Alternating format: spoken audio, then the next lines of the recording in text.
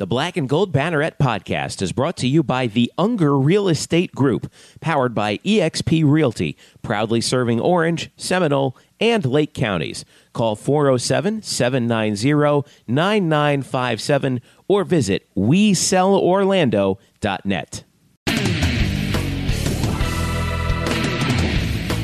All right, welcome to the Black and Gold Banneret podcast, and what is all of a sudden turned out to be basically our last regular season show. All of a sudden, I know. Wednesday, May the 30th is when we're recording this. I'm Jeff Sharon. I'm joined by the usual suspects, Brian Murphy and Eric Lopez. Didn't expect our season to come to an end so quickly, boys. I know UCF baseball didn't expect it to end like this, and for it to end with them being the first four out, kind of twist the knife a little deeper, and to know they were so close yet so far. I know. Well, we'll talk about that. Lopez is joining us from Oklahoma City, by the way.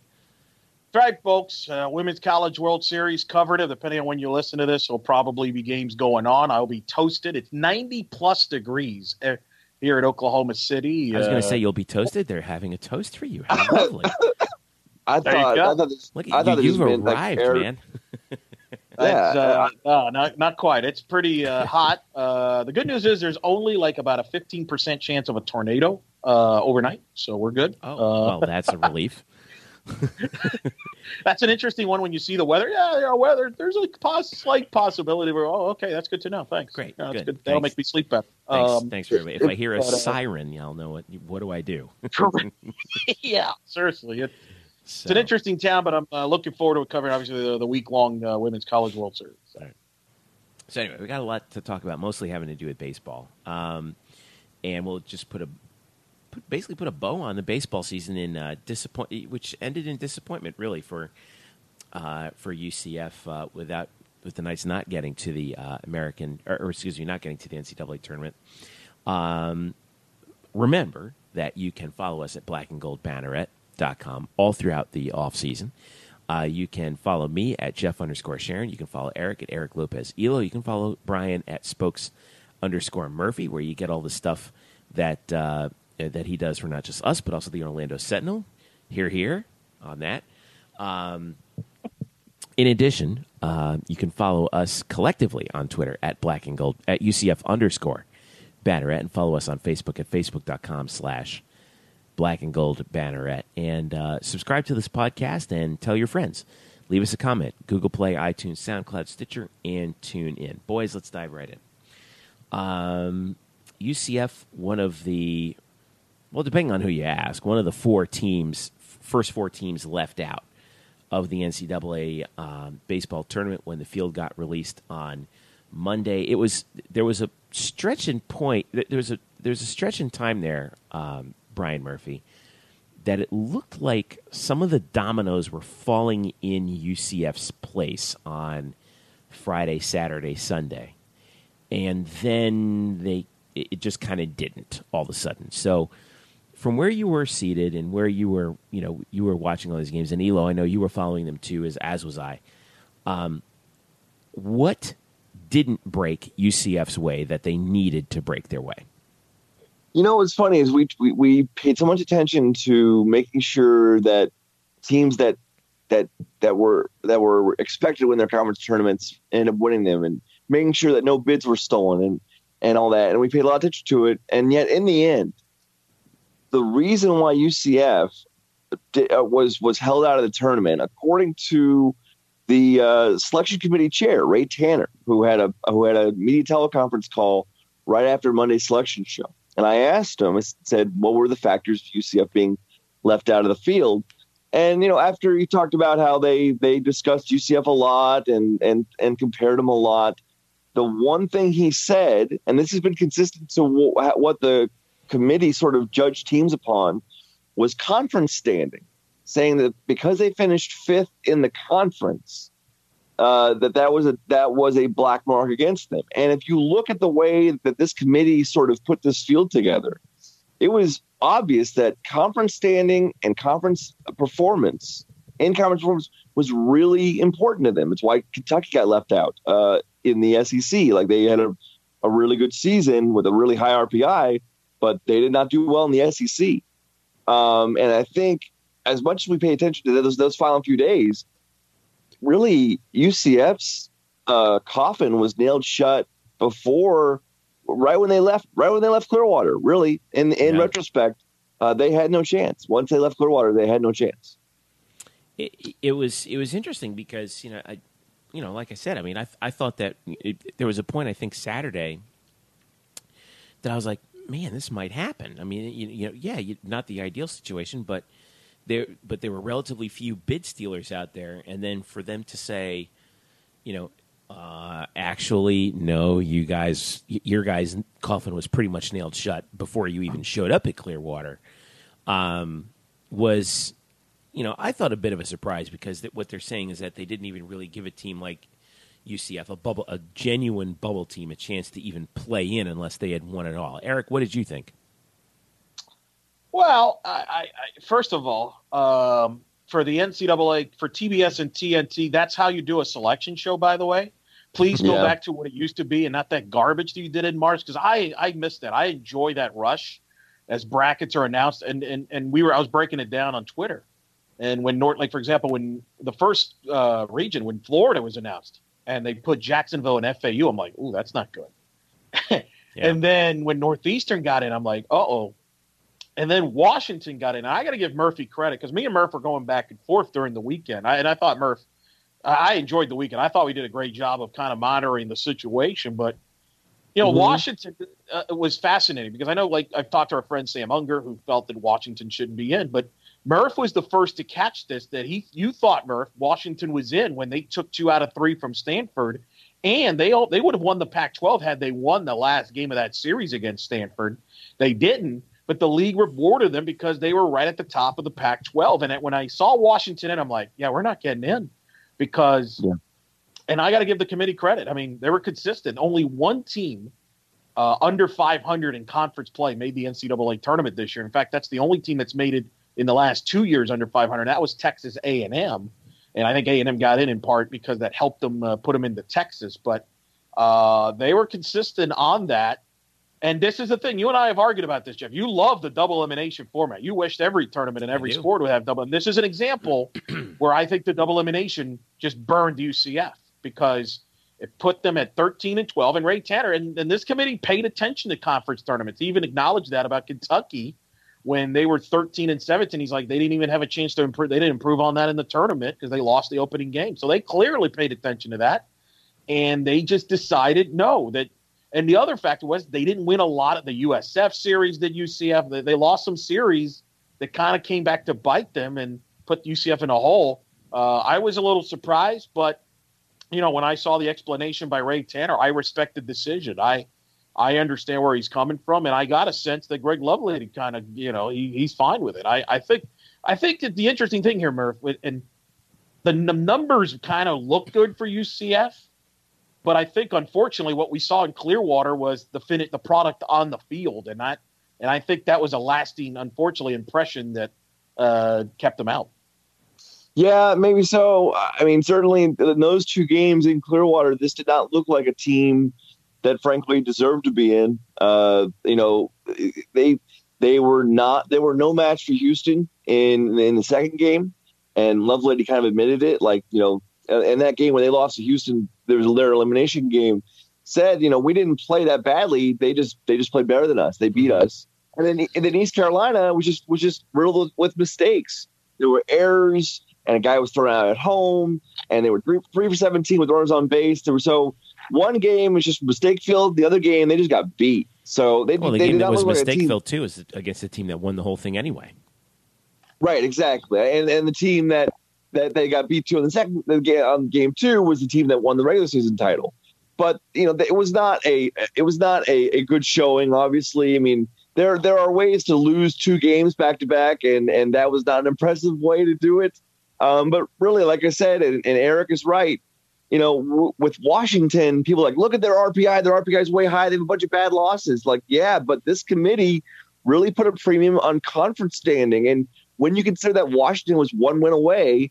Was basically the last game of the year away from winning the Pac-12.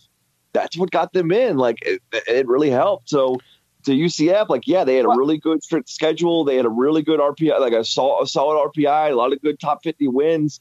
But what hurt them is they just didn't perform well enough in the AAC, and certainly that was set home during the conference tournament. Well, let me play devil's advocate. Go ahead, Eric. Yeah. Well, I was going to say, remember now, Washington beat Stanford, who's a national seed, in that series 2 out of 3, and they also won a series against UCLA. Washington kind of peaked at the end from a conference standpoint. That I think helped them. I think if you're UCF, I think the gripe you might have is, well, wait a minute, Oklahoma State fell apart at the end of the year. I think they went over in the Big 12 tournament, I want to say, and I think they lost 9 of the last 10 or something. But the league, they still put them in because I guess they finished second in the Big 12 in the regular season, and they were second in the conference. So it's tricky. It's tricky, right? Because the SEC got 10 teams in, so an Auburn got in with a 500 record, UCF didn't, but. I think the bottom line with UCF, it's going to be, I go back to the Cincinnati blown loss where they should have swept Cincinnati. Mm-hmm. I go back to a blown lead against East Carolina where they could have won that series. That's the thing. I got the sense, and I don't know if you got this sense, Murph, and that Ray Tanner, had UCF gotten to, let's say, instead of a finish basically 13-12, because he counted the 2 losses in the tournament. Let's say if UCF would have been, I don't know, something to the extent of 15-10 or 15-9 in the league, just switch a couple games. That probably would have gotten them in. Well, let me give you this. That was the big thing. Let me give you this. All right, so 4 teams did get into the field. Houston, regular season champ. Obviously, we knew that was going to happen. ECU won the tournament. 43-16. ECU's hosting, by the way, but they finished the conference season, the regular season, at 14-10. The other 2 teams to get in from the American at large were USF and UConn. USF is playing at Stetson, incidentally, in the DeLand regional, and I forgot where UConn's at Coastal Carolina's regional. All right. Interestingly enough, Washington is one of their opponents. Let me give you the overall and conference records for those 2 teams and UCF. All right. USF and UConn both finished 35-20-1. In fact, they tied against, they didn't tie against one another, but they both finished 35-20-1. UCF finished 35-21. USF finished 14-9-1 in the conference. That tie came against Wichita State, by the way. UConn finished 14-10 in conference. UCF finished 13-10 in conference. This is one game. Yeah, but So you're not finishing the story, though. You didn't listen to Ray Tanner had to say. They basically said you finished 13-12 because he's counting the conference tournament. The difference is UConn got to the final. USF made a run in the tournament. That's what I'm saying. If UCF would have made a run in the tournament, if they would have won a couple games, I think they would have gotten in. But because they went 0-2, they kind of looked at them as a 500 team in the conference. Fair or not. And this is the thing I will defend the committee on. If you're going to have a conference tournament, then you know what? Then the committee should pay attention to those games. That's fair. So that's the problem there. USF, you call the games. They made a run. They won some games. They did. Now they lost the first one to Wichita State, but then they won. Basically 3 in a row after that. Correct. So. They got basically to the semis, and UConn got to the final. So I think that's kind of what helped, too. The other thing is I'm going to give Brandon Helwig credit for this because he posted this on Twitter. I talked about the schedule strength for UCF was very good overall, which was 29.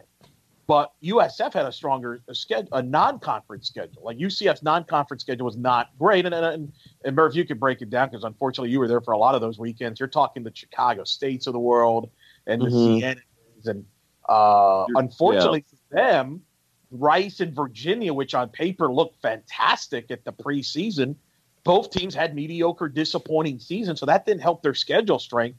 I think that hurt UCF's RPI and hurt them as well because USF's RPI was super high in the 20s, low 20s. I want to say maybe even close to the teens, but I think it was in the low 20s, whereas UCF was 44 because they didn't have that marquee weekend series that they could point to. Their big wins were in the midweek, but that Oklahoma series hurt them in a way because they needed to win. And I think in retrospect, they needed to win that series. And I got to give Murph credit for this. He brought it up when it happened. That Jacksonville rainout hurt them because they could have used that game now in retrospect. Yes, just kind of clearing up the points there. So South Florida ended up with an RPI of 18 with a strength of schedule both overall and non-conference in top 10.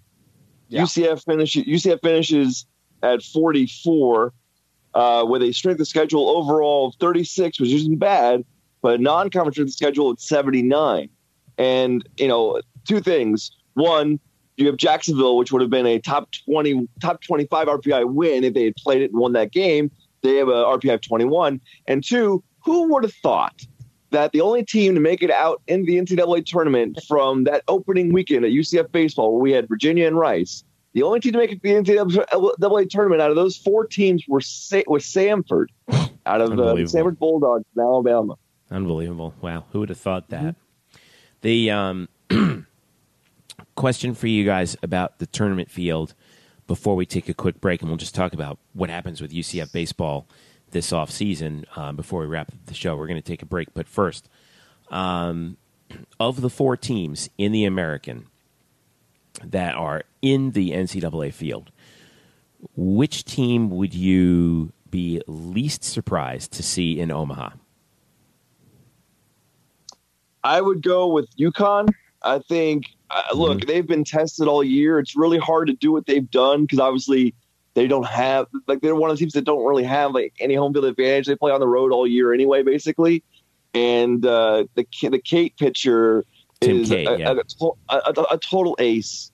Going to be, he's a top MLB draft prospect. And look, arms go a long way. So, for me, it's probably between either USF or Connecticut because of the two top arms they have at the top with McClanahan at USF and Kate at Connecticut. And I'll go with Connecticut just because they've been battle tested all year long. Right. Eric? I like ECU. Now, help me out here real quick because I don't have the bracket in front of me. Who is ECU paired with in the Supers? ECU they're hosting. They have South Carolina, Ohio State, and UNC Wilmington. That's a tough region. And then if they were to win that regional, who they would get in the Supers? They would get the winner of the Arkansas, Southern Miss, Dallas Baptist, and Oral Roberts regional. Yeah, I gotta have to agree with Murph. I like ECU a little better as a team, but that is a rough regional and super regional. To go through South Carolina potentially in your own regional, that's going to be hard. And if you get past that, by the way, we all remember the head coach at South Carolina is in his first year, Mark Kingston, the former USF baseball coach. That's right. And then possibly Arkansas in the Supers. That's tough. Whereas Connecticut, granted, they're on the road, but they're used to being on the road. They got to go against Coastal Carolina, which is tough. And then if they win that regional, who wins that? They would play who? The winner of that regional would play. I'm trying to look this up too. Okay, the winner of the ECU regional. No, the winner of the Coastal Carolina. Coastal Carolina regional would play. Hang on, I'm going to get it for you here in a second. Oh yeah, here it is. They would play the winner of the Stanford regional, which is Stanford, Baylor, Cal State Fullerton, and Wright State. And this is the thing. This is the irony of this. Stanford could get upset in that regional. Now, what if? Imagine this. One of the storylines was that Connecticut didn't host. Some of the people were kind of like, well, they should have hosted and all that. What if Connecticut were to win their regional and Stanford were to get upset? What would they do then? That would be wild. Well, you would all have of a sudden you'd have them likely facing like a Baylor or a Fullerton there, So right, but technically Connecticut might be the higher seed, so they would have, I would think, the right to host it if they can. Yeah. I mean, or at least move it to Norwich. It's just funny. So I'm actually with Murph. I think Connecticut I would rank one as the most because I like their draw. I think I like USF second. I think they can win that DeLand regional. I was going to say USF would be. They would get my. They would get my vote. Looking at the bracket specifically because they're in that DeLand regional with Stetson, Oklahoma State, and Hartford. I did 2 USF games at the tournament. The top 4 guys in that order are just absolutely lights out, and I could see them getting out of DeLand, and then they would play the winner of the Chapel Hill regional, which is North Carolina, obviously, Purdue, Houston, North Carolina A&T. Boy, boy, wouldn't that be something to see Houston and USF hook up in a super regional? Boy, wouldn't that be something? I'll tell you this: if you're a college baseball fan, that USF, if USF plays Stetson in the winner's bracket game, my goodness, you could have 2 first-round pitchers go head-to-head with the USF ace and the Stetson ace, Gilbert for Stetson and the kid for USF. I mean, they are Shane McClanahan. McClanahan, yeah. They're both in the top 10 in strikeouts. They're both in the top 10 in giving up the fewest hits allowed. I mean, that is going to be unbelievable if they were to play. So I think they're right. I think the American will do very well, and I think it'll be interesting to see how they pair up. I will say this as far as the UCF, I think if you're UCF, I think your argument is probably your best with Oklahoma State. The Troy and Dallas Baptist, and this is what a thing I do like about the baseball committee that softball just isn't smart enough to figure out, and that is they have certain things they go by and they're consistent. And Kendall Rogers pointed this out. The last decade, a team that's won 40 games and had an RPI around 40 has made the field every time in the last decade, and that applied to Troy and Dallas Baptist. That's why those two got in. So I didn't have a problem with the committee. I thought they were, I like that they didn't reward a Kentucky. Like, I would have had a bigger problem if UCF got left out in favor of an Arizona or an Illinois. But while I'm not the biggest Washington fan, I understand why they picked them. And I understand why they made the other selections. I mean, Northeastern, I don't have a problem with them giving Northeastern an opportunity. I laughed how Kentucky fans were all crying and whining about it. Like, here's an idea. Don't finish near the bottom of your league. Mm-hmm. Yeah, they'll always make the competition argument, but I don't care about that, and we're not going to get into that right here. But anyway, let's take a quick break. Excuse me. Oh man, that's rough. Let's take a quick break. When we return, this year is over. You're really choked up. I know it's an emotional time. I can't handle it. We're going to take a quick break, and we'll talk more about UCF baseball and where they go from here, and some MLB draft stuff coming up. This is the Black and Gold Banneret podcast. Back after this. The Black and Gold Banneret podcast is brought to you by the Unger Real Estate Group, powered by eXp Realty. Sam Unger and his team proudly serve Orange, Seminole, and Lake counties, specializing in buying, selling, and new construction. Sam is a proud UCF graduate, class of 2006, and he's such a dedicated Knight fan that right now, if you work with him as your realtor, he will donate a portion of his commission to the UCF Football Excellence Fund in your name. So if you're ready to buy a new home or sell your current home, upgrade or downsize, Sam and his team have you covered so you can find the right home at the right price in the right location. So give him a call right now at 407-790-9957. Again, that's 407-790-9957. Or visit on the web at WeSellOrlando.net. Again, that's WeSellOrlando.net. You can also reach them on Facebook at facebook.com/WeSellOrlando. Get in touch with the Unger Real Estate Group today and make finding your dream home a reality. Hello, Knight Nation. I'm Andrew Fegley. And I'm Trey Strelko.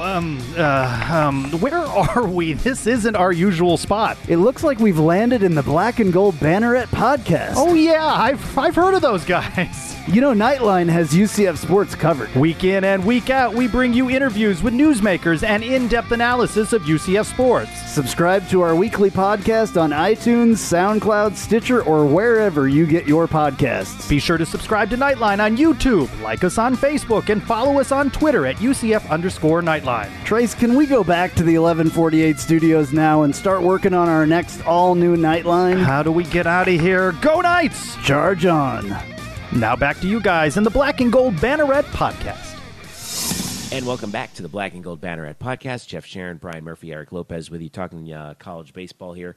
blackandgoldbanneret.com, facebook.com/blackandgoldbanneret, UCF_Banneret on Twitter. All right, so we talked about the NCAA field in college baseball and UCF being left out of it, what we thought of the American going into it. Now let's focus back in on where UCF baseball goes from here. Draft prospects, the like. Last year there was such tremendous turnover. How many seniors last year was it, Brian? Was it 12 seniors? It was a lot. I forget the exact number, but then you had also Yeah, I forgot. It's not as much. It's not as many this year, but the turnover this year still looks pretty substantial as well. So Greg Lovelady. Well, first of all, you guys spoke to Lovelady, and we hinted at this in the previous segment, but we'll go a little bit more in depth on it. Lovelady was pretty disappointed with, or at least sounded like he was pretty disappointed with the entire sort of focus of the team, I think, throughout the entire year, Brian. And what was your impression? I mean, he spoke to the media for about 20 minutes, and it's still something sticking in his craw about this. Yeah, obviously he's upset and he's frustrated. And if you've talked to Greg Lovelady any number of times, you realize that coach speak is not really his forte. He doesn't really dabble in like the Belichickian God lexicon. For that. Yeah, we're on to UConn. It is. Nope. It is. It's refreshing. And then at some points where, if he's just feeling really sour, then you see a little different level where you're kind of caught off guard by the honesty, even though there's nothing wrong with it, because why shouldn't he be saying these things? These are honest viewpoints that we'll get to here in a second. Yeah. But it does get you off guard because we don't expect to see it or expect to hear it as much out of a coach. Right. So, yeah. And so there's a couple things I wanted to start with here. From the players we talked to, it was basically your standard, like, disheartening, disappointing. J.J. Montgomery brought up heartbreaking. Also, J.J. Montgomery brought up specifically the losses that Eric mentioned, specifically the loss to ECU, where they had a 9-run eighth inning, and the loss to Cincinnati on Sunday. Those two things he still remembers. So it's interesting that Eric brought that up because so did J.J. Montgomery yesterday. Yeah. And then we talked to Lovelady. I mean, just you feel bummed for like Logan and Hep and McCoy and Max. Just that they don't get to finish their careers off of the way that we felt like it. Secondly, you just you feel bad for all the people that the Luke Hamlins and the Eli Putnams of the world that did such a great job of last year putting ourselves on the map and laying the foundation, and just embarrassed that we kind of let those guys down and just let the fans down. Just frustrating. You got to do a lot of looking in the mirror, though. It starts with me. Like, I just didn't do a good enough job this year. We severely underachieved, and at the end of the day, that's on me. And just didn't do enough job to reach the guys, to get them to figure out how important games were, and what we needed to do to match the expectations and the talent that we had, just frustrating to leave a team talented like that on the field that just we just didn't do enough to get into the NCAA tournament. And at the end of the day, that's on us. I mean, we didn't do enough. And you can say whatever you want to say about what our metrics were and all that, but at the end of the day, like, we didn't do enough to make it where the committee had no other choice but to put us in the tournament. And like I said, it was just a frustrating year, I think, from day one. And we just never turned the corner like I'd hoped. We just had very limited leadership. Vocally, just the way they go about their business. And again, we had a lot of new players, and that plays into it a little bit.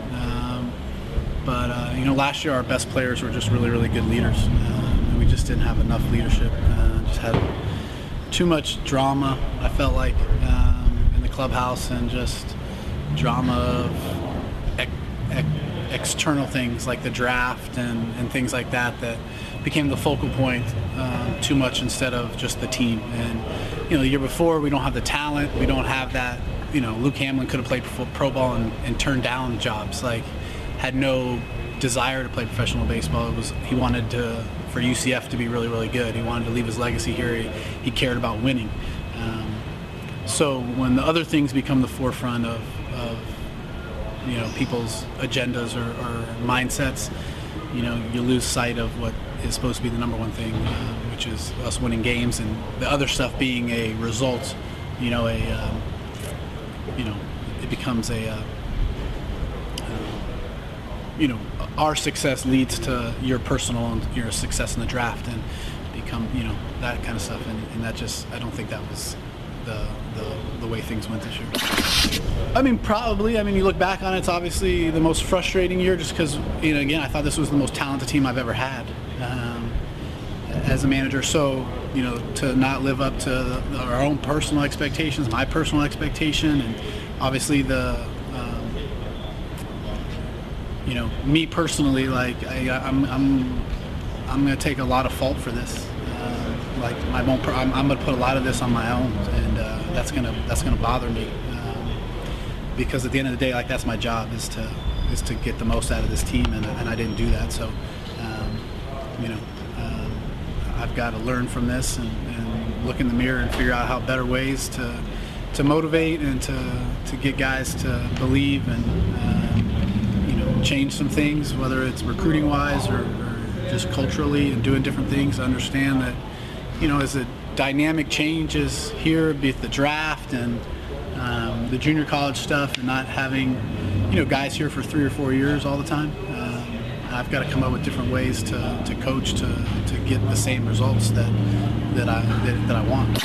There is a ton to break down here. There's a lot there, and it's a coach who's obviously frustrated, but it also gives you a peek behind the curtain of like, man, there was a lot of strife inside that clubhouse that we just were not aware of.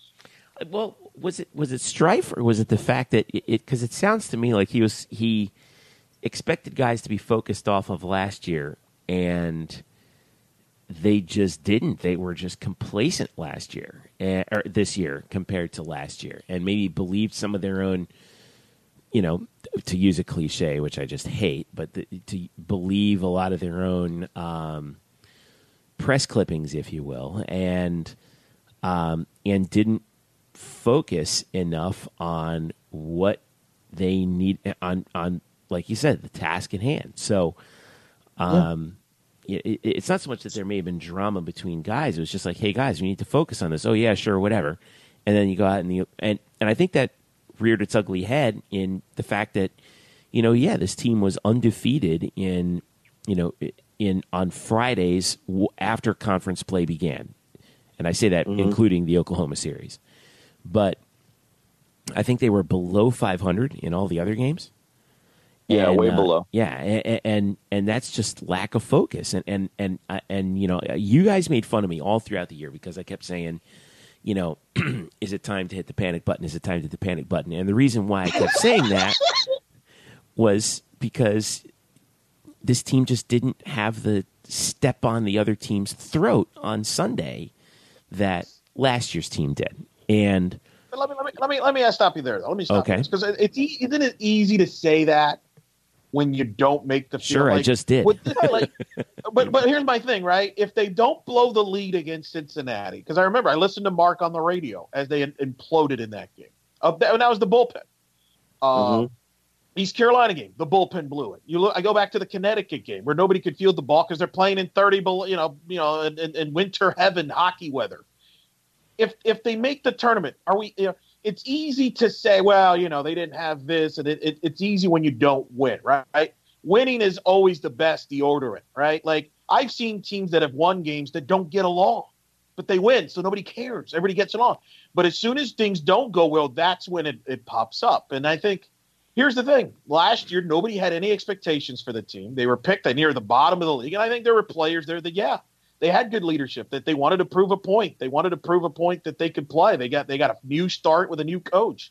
And I think this year, some of the guys maybe aren't meant to be leaders that maybe you're hoping to be leaders. Some guys maybe had, hey, we won a league last year. We made the tournament. Hey, it's different. It's intangibles. I'm a big intangibles guy, and you can't just look at the paper and talent as much as we do. And we're going to run into this in football. Because I know a lot of UCF fans are getting upset because a lot of the polls are voting him low. And, what are you talking about? We have all this talent. And I agree. They have a lot of talent coming back. But the biggest question I have with the football team, and I think it implies, you can't just replace certain players from last year and expect that, it's going to be fine. Could you replace a Shaquem Griffin, for example, talent-wise? Sure you can. But can you replace those intangibles? I don't know that. I don't know if you can. And I don't know if the guy that does can do that. And I think it's the same thing in baseball. Is Luke Hamblin like the greatest baseball player of all time? No, you could probably replace a Luke Hamblin, but can you replace the intangibles that he brought to the dugout and brought to the team? No, and some of those players are hard to replace in a year. I've seen it in other different sports. So I think we blow it up when it doesn't go well and it blows up, but that's part of a team. You're never going to have a team that's perfect. I'm sure that not everybody got along last year, but they won games, so nobody cared. And again, Lovelady said that given the team's talent this year, because he admitted that this team was more talented than last year's team, which won the regular season title. And he's right. Like, this team definitely had more talent. Certainly in the pitching staff, they had more talent. And he said for this team to have this much talent and to not make it, it was the most frustrating season of his managerial life. He said this is the most frustrating year that he's ever had as a manager. Yeah, I mean, it's all the things that broke their way this year or last year didn't break their way this year, and we can debate whether or not that was self-inflicted or not. But the fact remains, they're on the outside looking in. But here's the thing: we weren't having. Was anybody bringing this up when they beat Florida on back-to-back nights? Oh, of course not. But then again, they would look like they were a shoo-in for the tournament at that point. Yeah. Right. It's just funny how certain things work. And I'm not saying that Greg's not wrong. I mean, obviously, he knows the team well, and I think Greg's frustrated. I think he felt it, and I give him credit for his honesty about it. But unfortunately, when things don't break well, that's where you kind of get hurt by that. And I think that's where he was disappointed. Jeff, you and I talked about this last year. Remember that this team went through a losing streak last year. Remember they got swept by USF? Yeah. And people are saying, here we go. They're going to fall off a cliff. But they found a way in that East Carolina series. They were down big. I remember you and I were listening to it on the car coming back from a softball game. And they were trailing big. And we're like, oh, God, they're going to lose here again and this or that. And they found a way to come back and win that game. They ended up sweeping East Carolina. The problem is, that never happened this year. There was never that moment where, hey, they overcame that adversity. Here we go. And I think that's what he was disappointed about as much. In fact, I saw that where he was optimistic. He was thinking they could turn the corner, but that corner just never came. Yeah, that was that April 13th game last year against East Carolina that, again, they were on the road and they finished off a sweep, and that ignited a sweep, and that ignited the win streak, and then and then they were off and running. But and that was the thing that never happened. Like, that's why, and I know I've been harping on this, but I go back to that Cincinnati game. If they would have just completed that game and swept them, who knows? Maybe that's the turnaround. Maybe that's the turning point. They go on a run, but they always kind of stumble. To your point, they always drop the game.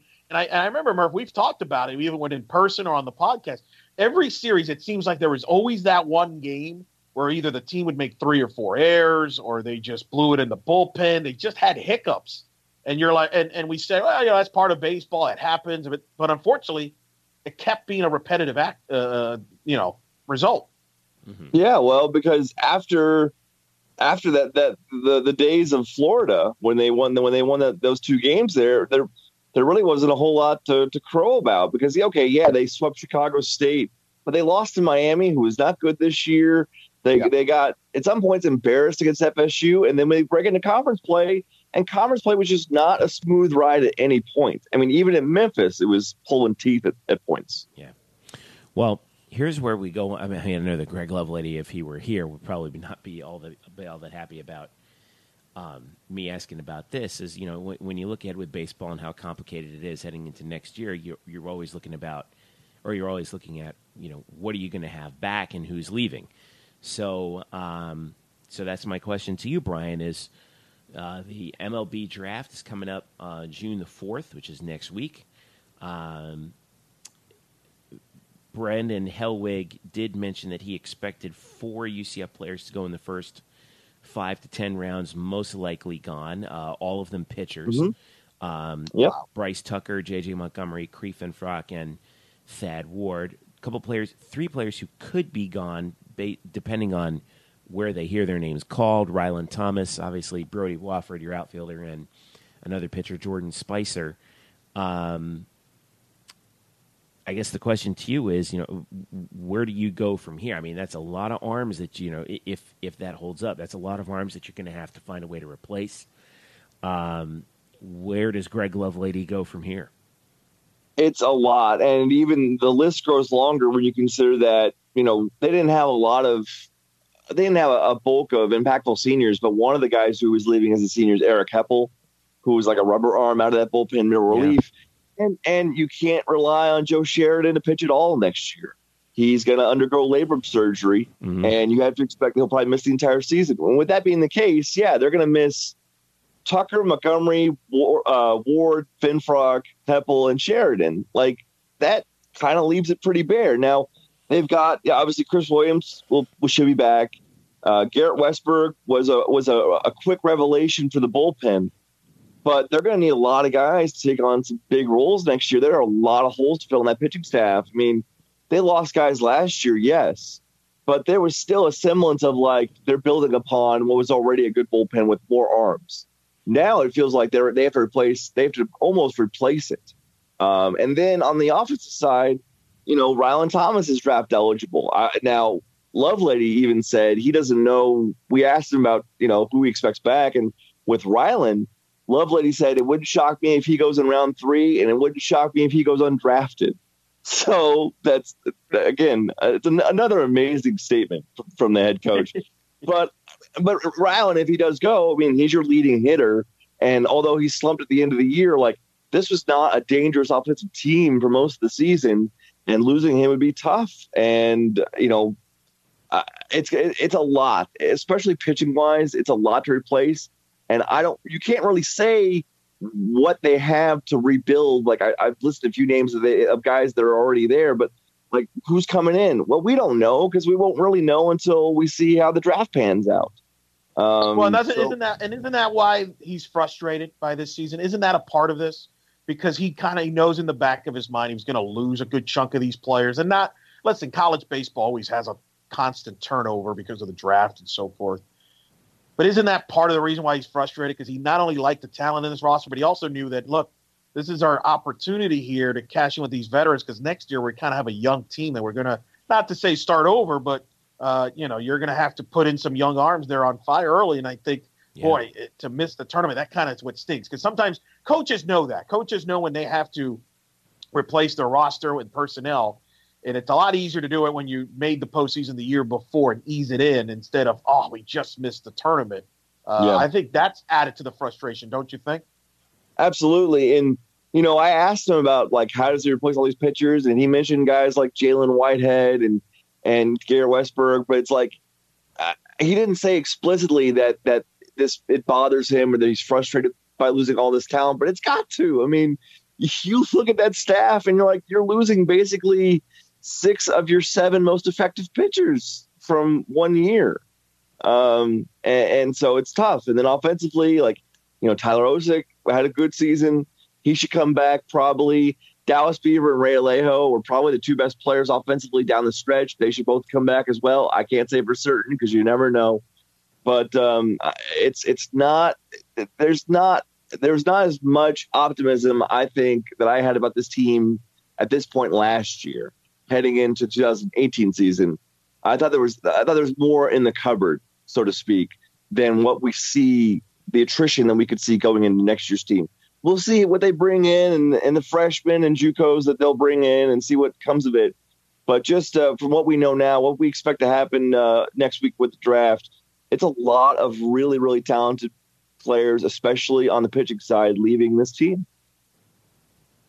Yeah, it's when the cupboard's that bare. I mean, then again, we've seen situations, with obviously in other sports, but baseball it's a lot different because of how specialized everybody is. And Eric, I thought you brought up a good point where you had said, we have to look out for this sort of situation with football, and there might be a period in time where the cupboard is bare there. But at the meantime, I think that UCF fans would be wise to temper their expectations heading into 2019 with the season. And I'm not saying that I don't have faith in their recruiting, but that's just Way too much. Well, it's just every year is much. different. Every year is different. Every year is different, and just because you have great talent replacing talent doesn't mean it's going to fit as well. The ball may not bounce a certain way correctly, and so that's kind of the thing.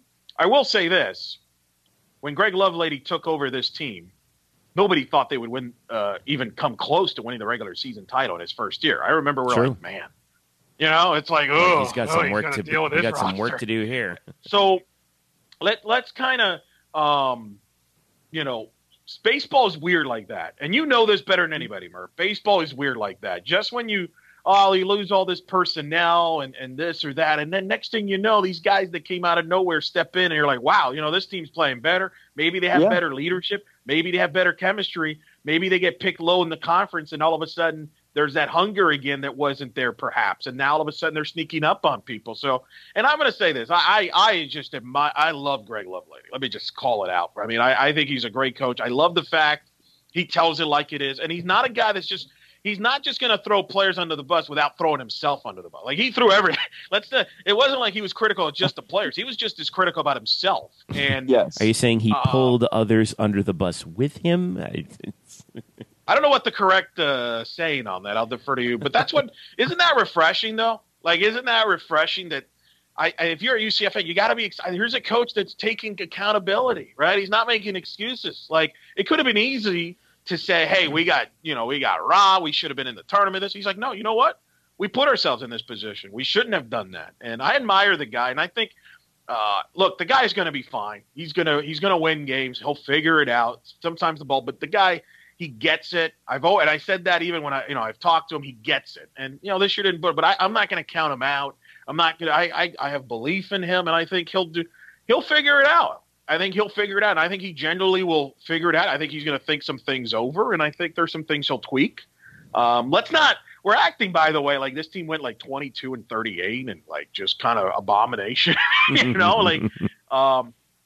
this team did win 35 games. And I know that, that's the amazing thing. I mean, they just came short of missing the tournament. We're treating like this was just an abomination. I think they'll be okay. I understand the concern, the unknown, right? We're always concerned about the unknown. We don't know, but that's the beauty of college baseball. There's always going to be the unknown, and every year because of the constant turnover. So I'm not the gloom and gloom guy. Sorry, Murph. You want to jump on that like, oh, it's looking bleak next year. I'm not going to drink that Kool-Aid just yet. Well, no, I've already said, like, you never know because, again, we don't know. Certainly we know the pitchers who are leaving. Like the four guys Brand listed are certainly going to go. And there are some hitters who might go, but for the most part, we don't know. And then we don't know what their new crop looks like or who's coming in through the JUCO ranks. We don't know. We really don't.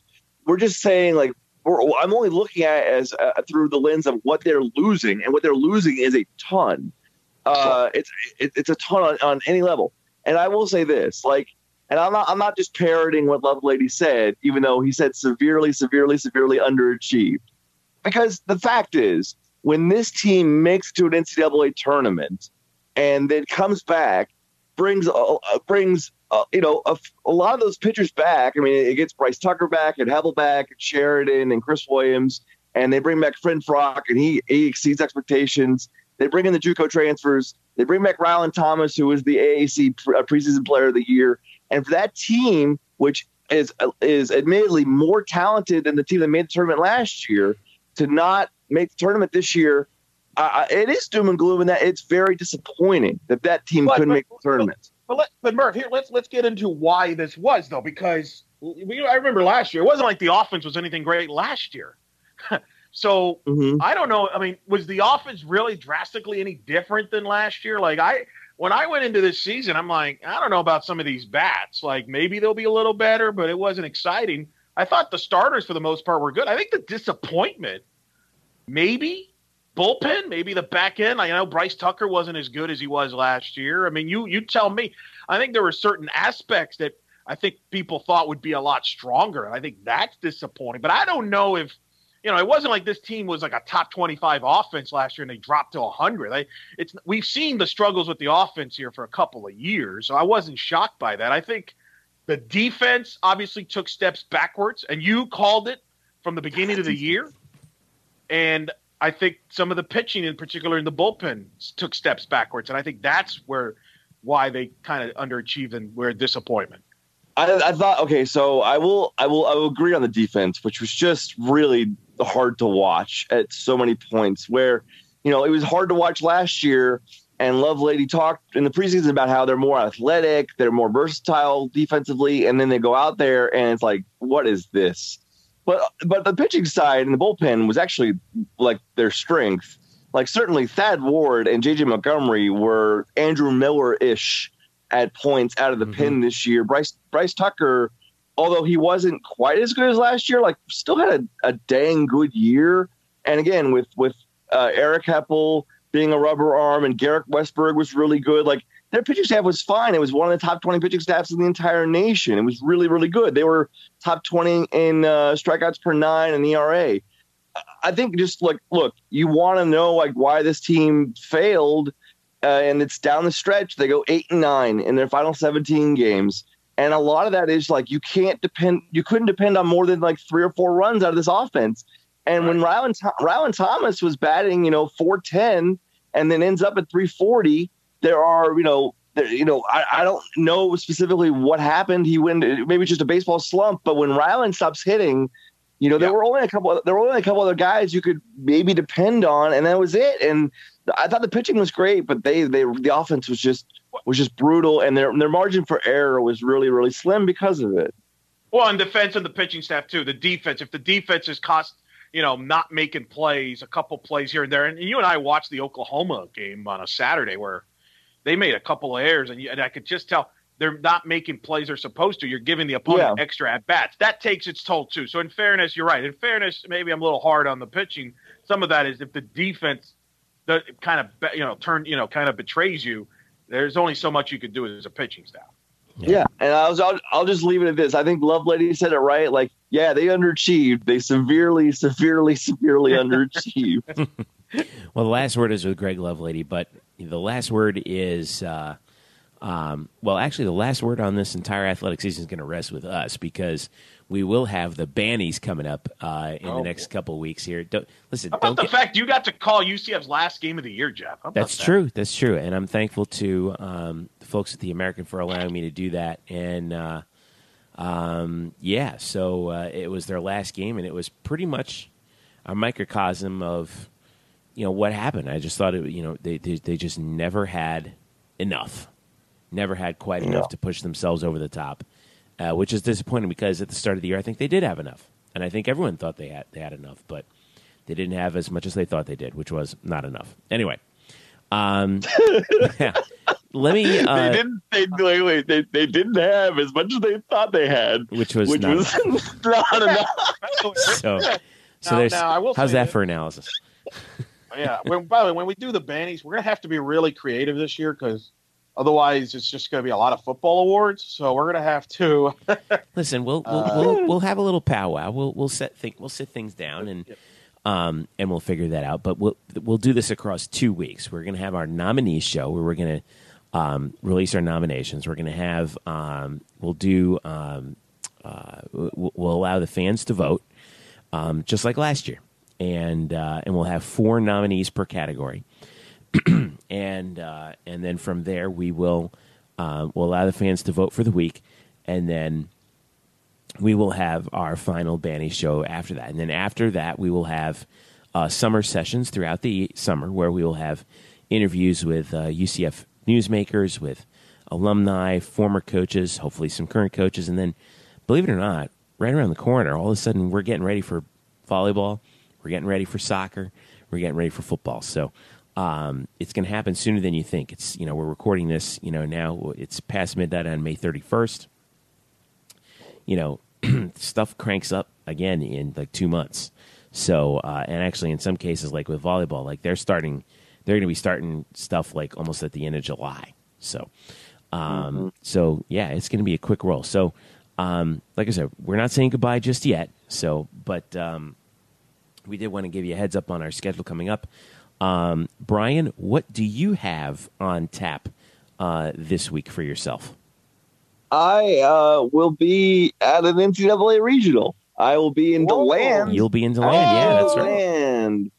covering the Land Regional, covering Stetson, and I am stringing for the Oklahoman. So this is some great. Wow, we've gone. This is some fun. Circle. This is some fun synergy. So Eric, I think on Saturday and Sunday, maybe go pick up a paper and okay. I'll be there. I'll be out there. So are we still allowed to buy papers? Does that still exist? I don't even know. I still do. You can pick up a copy of the Oklahoman right there from your right there in your hotel there, Eric Lopez. All right, I'm going to work on that for you, Murph. I promise. I will try to work on that. I wouldn't mention it other than the fact that like it's so amazing how this works out. Eric's in Oklahoma City. I get this thing where I'm going to be covering Oklahoma State baseball for the weekend along with Stetson and USF. So it'd be fun. You're wearing a hat. So a hat, I am wearing a Stetson. Always wearing a Stetson fedora. That's pretty good. That's a good region. I'm envious. That's pretty good. But yeah, look, that's awesome. I did not realize that. That's pretty good. Yeah, that's good stuff. And as you alluded to, Eric, you're in Oklahoma City for the week. Yeah, I'm here for the whole week. Women's College World Series underway, depending when you're listening to this Thursday. It's going to be a full week, 18 field, 2 teams from the state. The Florida Gators and the Florida State Seminoles are involved. And Oklahoma looking for a three-peat, first team in 30 years. No team has won 3 straight national titles in women's softball in 30 years since UCLA did it.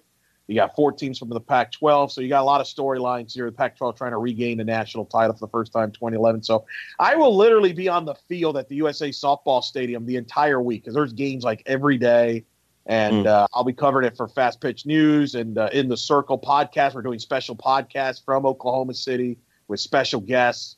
So if you're on Twitter and Eric Lopez Hilo, expect to see a lot of softball tweets in the next week from Oklahoma City, and just try to tolerate that as well. But look at the bright side. If I were you, it's going to be a lot more interesting than the NBA final and the podcast. Because basically, you're going to be doing a podcast like every night, right? When the action concludes. We're going to do some podcasts every other night, but we're also going to do some live Twitter episodes from the field nice. And instant reaction stuff. So you're going to see some video stuff. Myself and former Minnesota pitcher Sarah Moulton.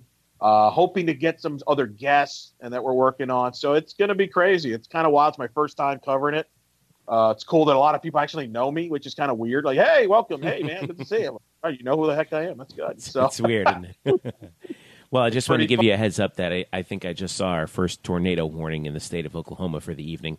In Waynoka, Tacoma, and Hopeton, Oklahoma, which is northwest of where you are, Eric. So enjoy that in Oklahoma City. But nice knowing you guys. Make it back. Eric, if you see a tornado, just know I'm going to be so envious. That's like a childhood dream of mine. I'm going to chase them at one point in my life. So if you see it, just know I hate you. I will hate myself too if I see one. Trust me, I won't be real thrilled with myself either. Listen, you get done with that regional, just fly up here, man. You know? Yeah. I got room. There's a big hotel airport. Room. There's room. Yeah, why not? So, all right, guys. Well, hey, thanks again for breaking things down with me this evening on the late call. And Eric's enjoy Oklahoma City, and we'll be watching you and listening to you on In the Circle SB on Twitter. And Murph, enjoy the DeLand Regional. We'll be following you there as well. Yes, sir. Thank you, Jeffrey. All right, fellas. And thanks to you for listening to the Black and Gold Banneret podcast. Follow us at blackandgoldbanneret.com. Follow Eric at Eric Lopez Elo, Brian at Spokes_Murphy, me at Jeff_Sharon, and us at UCF_Banneret. Don't forget Facebook.com/blackandgoldbanneret as well. Thanks also to the Unger Real Estate Group for their support of the show as they have throughout most of this year, starting in November. So thanks again to Sam and his crew for everything that they've done for us. And thanks to you, the fans, for listening. Make sure you leave us a comment, leave us a rating as well, and tell us how we're doing. Don't be afraid to ask as well. So for Eric and Brian, I'm Jeff. Thanks for listening. This has been the Black and Gold Banneret podcast.